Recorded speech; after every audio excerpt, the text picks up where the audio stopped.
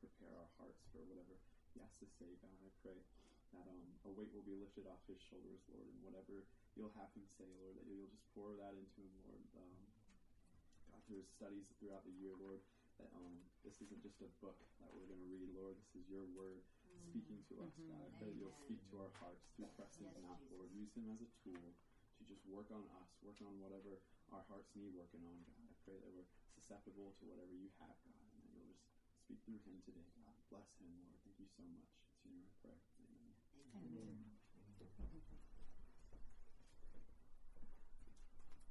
Good morning. Good morning.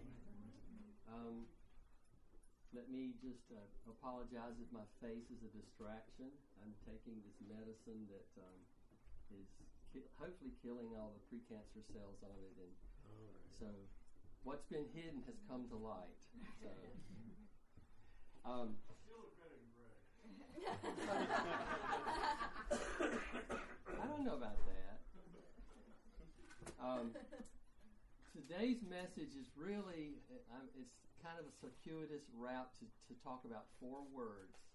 2 of them you've already heard this year, and 2 of them are yet to be spoken. But just as I've kind of talked about and waited before the Lord about the messages that we've had the last 3 weeks, and this particular passage is only 4 verses. I've been kind of looking at it off and on since April. Kind of sometimes slow to comprehend things, but it just seemed right to talk about it today. So if you have your Bibles and you'd like to turn to this particular scripture, it's Luke 13, 6 through 9. This is a parable that Jesus spoke.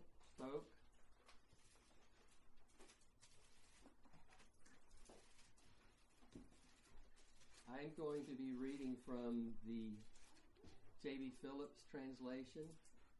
I doubt many of you have that. He only translated the New Testament.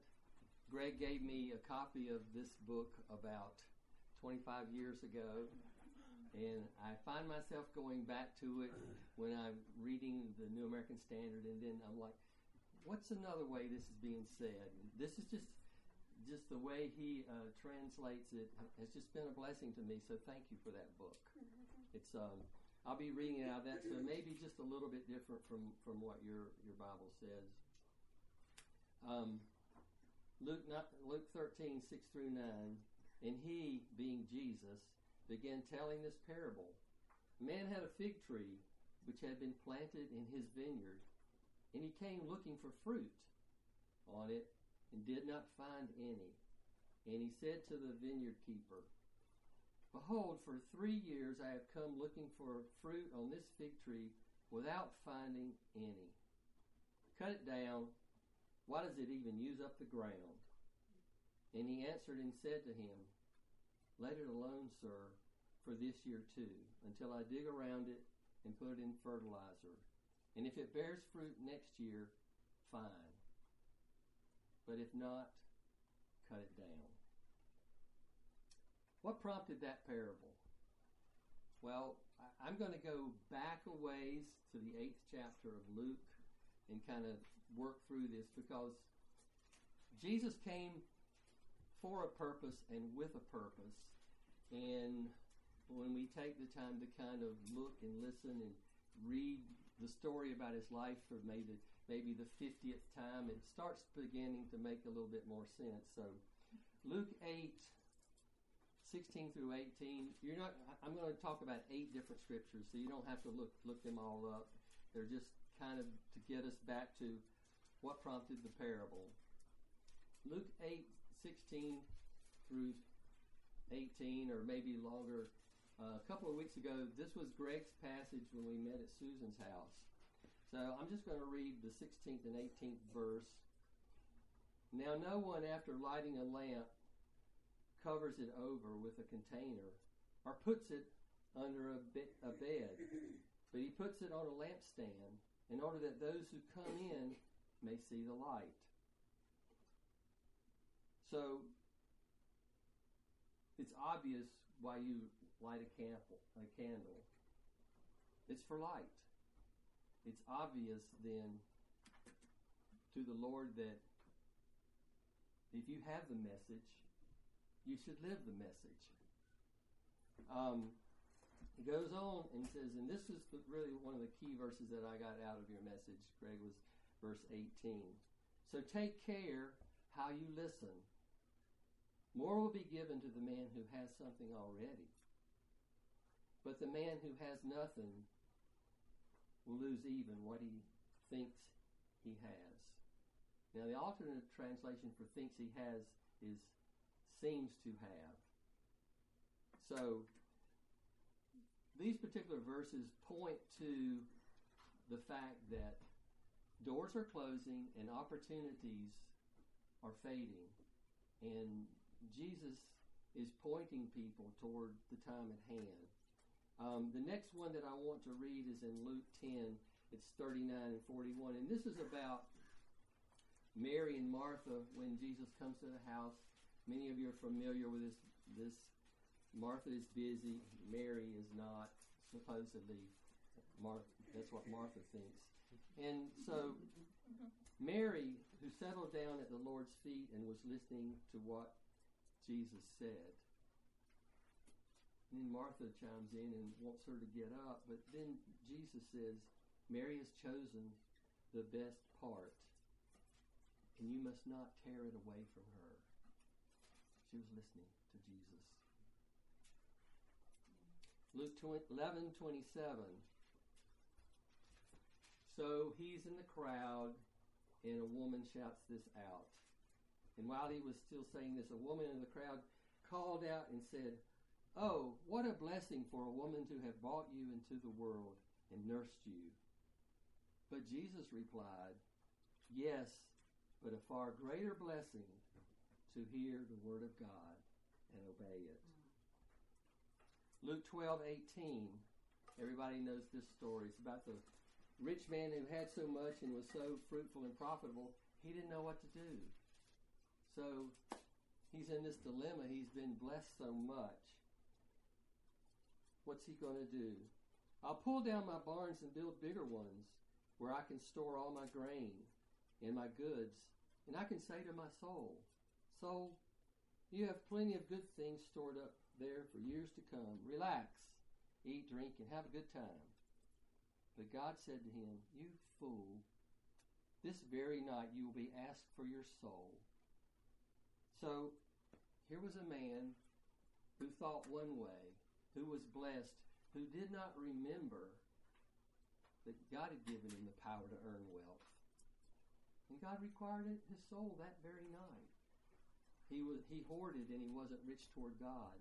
Now, unlike that guy, your brother-in-law, Tom, that wasn't his verdict. This man was rich towards God. His soul was required of him. But that soul was precious in the sight of God. You know, we never know. We don't know when God's returning for us. You know, I was sitting waiting for you guys for the wedding ceremony. Tom sat right in front of me, that row, and so reminded me of my mom and dad's family, because we'd all sit on the same row at Christmas time when we'd all get there.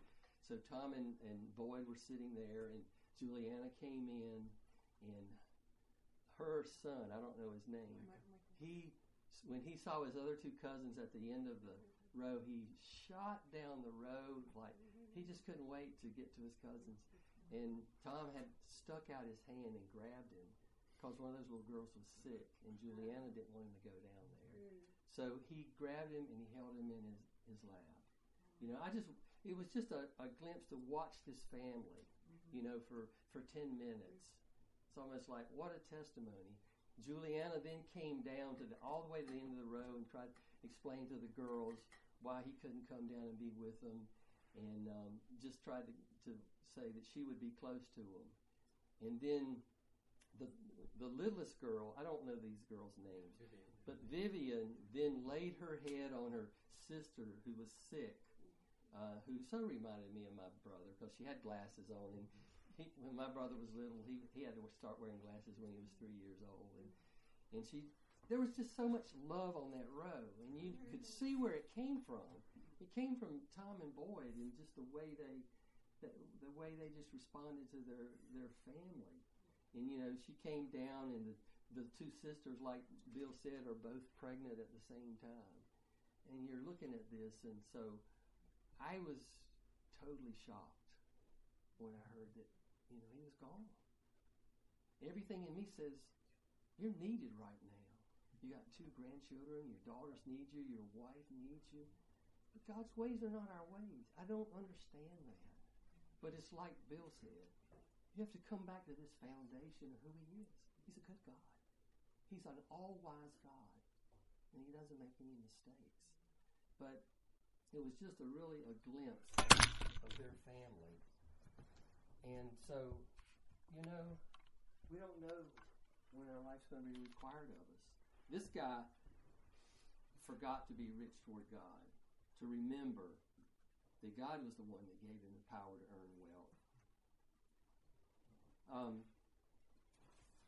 The next one is Luke 12, 35 and 40. The disciples, Jesus has just told a story, and Jesus says this, be dressed in readiness and keep your lamps alight. And then 5 verses later says, so you must be on the alert, for the Son of Man is coming at a time when you may not expect him.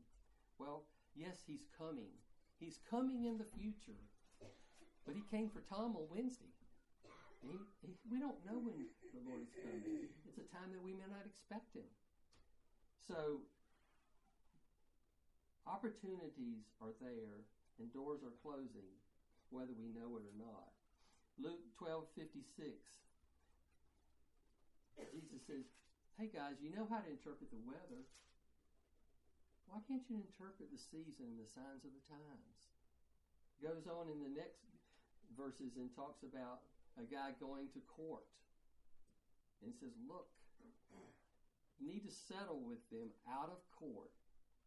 Because if you don't, you're going to pay every last cent is going to be owed. The signs have been given. The earth is on its way to court, to appear before the judge of all. The time to settle is now, out of court, before the sentence is passed. And then we get to this story in Luke 13, the first chapter. And it says, now on the same occasion. So it's the same occasion that Jesus is talking about the weather. He's talking about going to court. And then these people come up and they ask this question. Now on the same occasion, there were some present who reported to him about the Galileans whose blood Pilate had mixed with their sacrifices. And Jesus said to them, do you suppose that these Galileans were greater sinners than all other Galileans because they suffered this fate? I tell you no, but unless you repent, you will all likewise perish. Now it's interesting because in the Phillips translation, repent is translated, unless your hearts are changed, you will all likewise perish. And then he says, or do you suppose that those 18 of whom the Tower of Siloam fell and killed them were worse culprits than all the men who live in Jerusalem? I tell you no, but unless you repent, you will all likewise perish. Now, what's happening here is Jesus is getting ready to go to Jerusalem. He already has the Pharisees upset with him. And whatever he had to say in response to this first question about, well, what about where Pilate mixed the blood of the believers with their sacrifices? What do you say about that, Jesus? So whatever Jesus had to say was going to get to Jerusalem before he did. So if he doesn't address that question, then he seems to be pro-Roman. If he does address it and says something bad about Pilate, or makes judgment on Pilate, then the Pharisees have something to use against him to get him arrested. So Jesus, the all-wise God, asked the question to them. He takes this, instead of dealing with Pilate's sins, he raises this to a higher level to deal with the people who are listening's sins. And so he asked this question about The people, apparently, there's no other reference to this tower falling in the Bible. So apparently it was something that happened. Everybody knew about it. These men were just doing their job. The tower fell and killed them. So Jesus asked this question about these men. And then he gives the moral of the story is, look, the issue is not about other people's sins. It's about yours. And so he takes this thing, and it's almost like they don't really get it yet.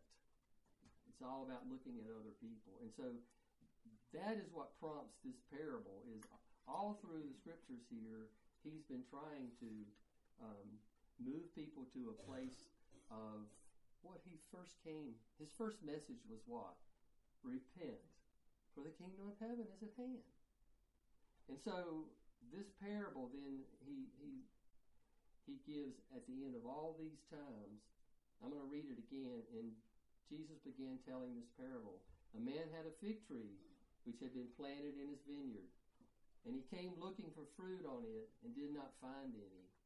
And he said to the vineyard dresser, behold, for 3 years I have come looking for fruit on the fig tree without finding any. Cut it down. Why does it even use up the ground? And the vineyard keeper answered and said to him, let it alone, sir, for this year too, until I dig around it and put in fertilizer. And if it bears fruit next year, fine. But if it does not, cut it down. So this particular parable, each person represents something. The man who owns the vineyard represents God. And God expects to see fruit where he's planted things. This is a fig tree in a vineyard. A vineyard is put where it's put because the ground is expected to be fruitful. So he's planted this fig tree in a place that's expected to be fruitful. But for 3 years, it hadn't borne any fruit. This is the 3 years after the 3 years that it doesn't bear fruit anyway. It takes 3 years for a fig tree to produce fruit that's acceptable. So he's given time. He's just in cutting it down. He expects fruit. There's no fruit there. The vineyard keeper obviously represents Christ. And Christ has continued to feed the people with living water, if they would take it, the bread of the word, if they would hear it. And then the fig tree itself really has two meanings. It represents the nation of Israel, but it also represents individuals. Now, it's interesting here because the parable kind of leaves it up to you to decide what happened. Did it bear fruit the 4th year or not? So it's kind of open-ended. But when it comes to the nation of Israel, the writing, but if not, in the Greek, it's some kind of special particular verb that I just know what the commentary says, really indicates that it's not going to. But for the individual, it could. That depends on the individual, doesn't it? It depends on us. How are we going to respond? So God is gracious. He gives 3 years for a tree that's in an environment that should be able to produce fruit. And that's what he does with us as people. You know, he gives an amount of time, places us in an environment where we should be fruitful. And he expects that. So the whole message is about repentance. And that is the third of the 4 words that I wanted us to hear today. Because repentance means to change one's mind. But it doesn't mean just to change one's mind. It means to change one's mind that results in a change of action. Now, when I was reading this, something just clicked. I thought, okay, God, what are you really saying to us? Because we talked about in the last Sunday of 2014 remembering. If you remember, we talked about remembering and how sometimes we don't remember correctly, but the expectation and command for us to remember. Next Sunday, we're commanded in communion to remember the Lord. So, remember. And we learned that remember means to recall something in such a way that it impacts the present. We don't just remember the facts and the dates, but we remember something scripturally. To remember means you remember something in such a way that it impacts you today. So remember. And then the word listen, which came out of Greg's message. Take care how you listen. And as Greg explained to us, listening is not just hearing. There's an expectation of having heard that we respond appropriately and rightly to that word. There's action that follows listening if you've really listened. That's when Jesus said, "He who has ears to hear, let him hear." Well, if you've got ears to hear, you can hear. You hear me. But there's one thing to hear, and there's another thing to hear and respond appropriately to what you've heard. That means that you've really listened.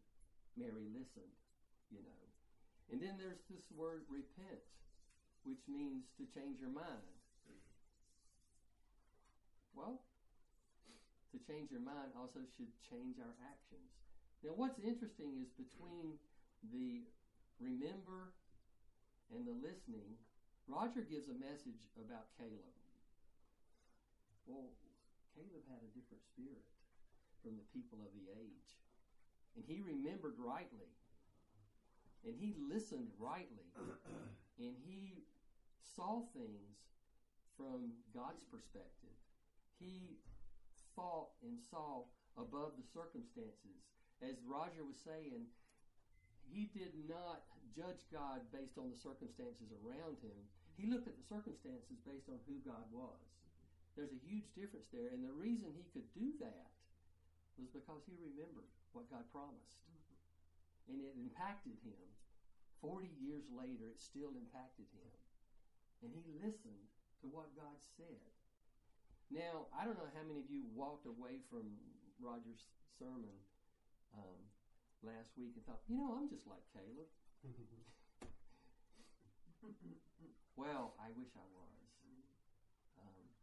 Therefore, God gives this provision called repent. And, it just seemed to fit for today. If we happen not to remember correctly, or we happen to not listen rightly, there is a place of repentance where we can change our mind and listen rightly and remember rightly. But repentance also carries with it action.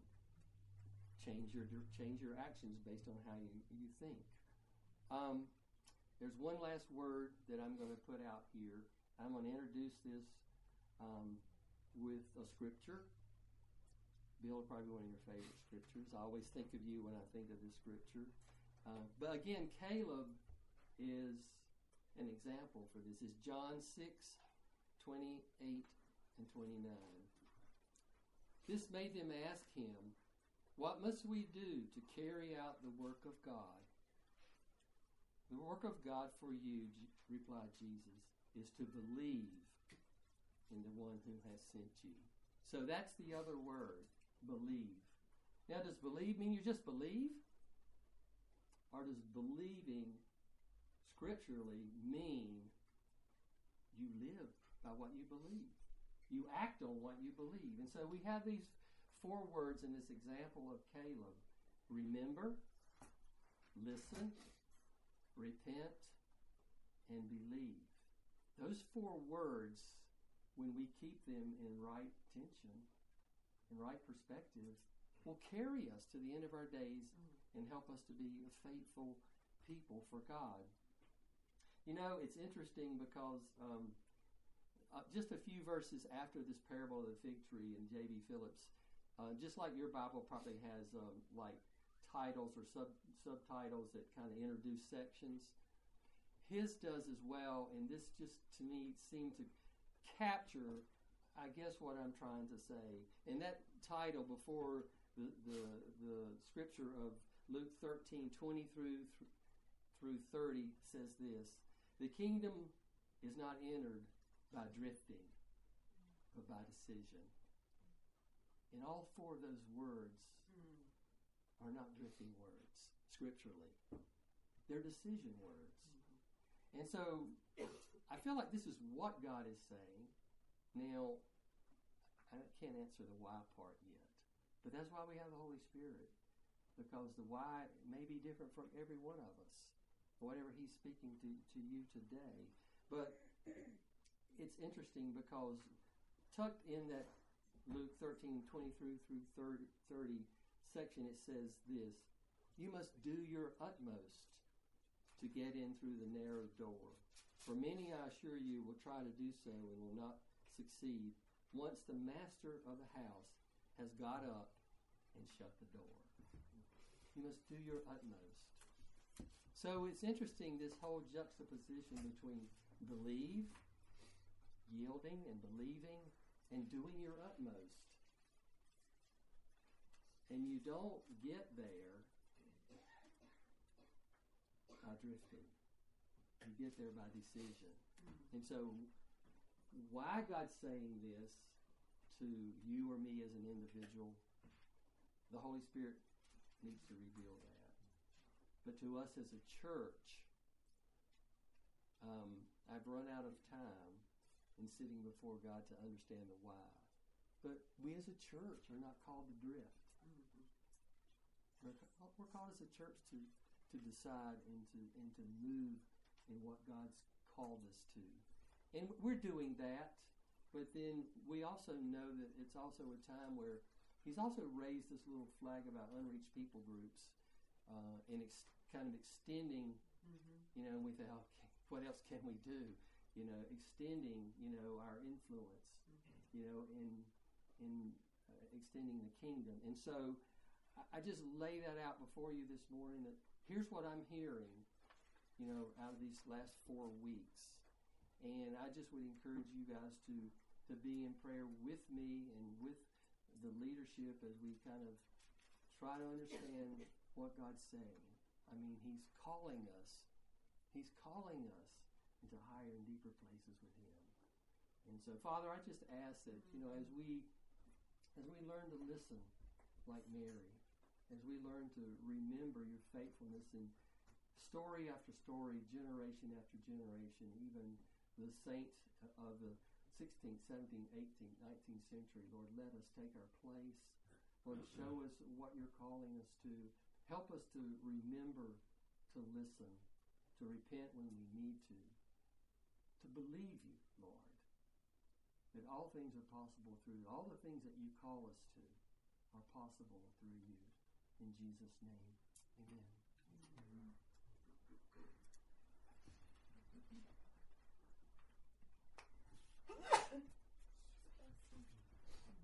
Look at page 21. Look at page 21 of your sheets there.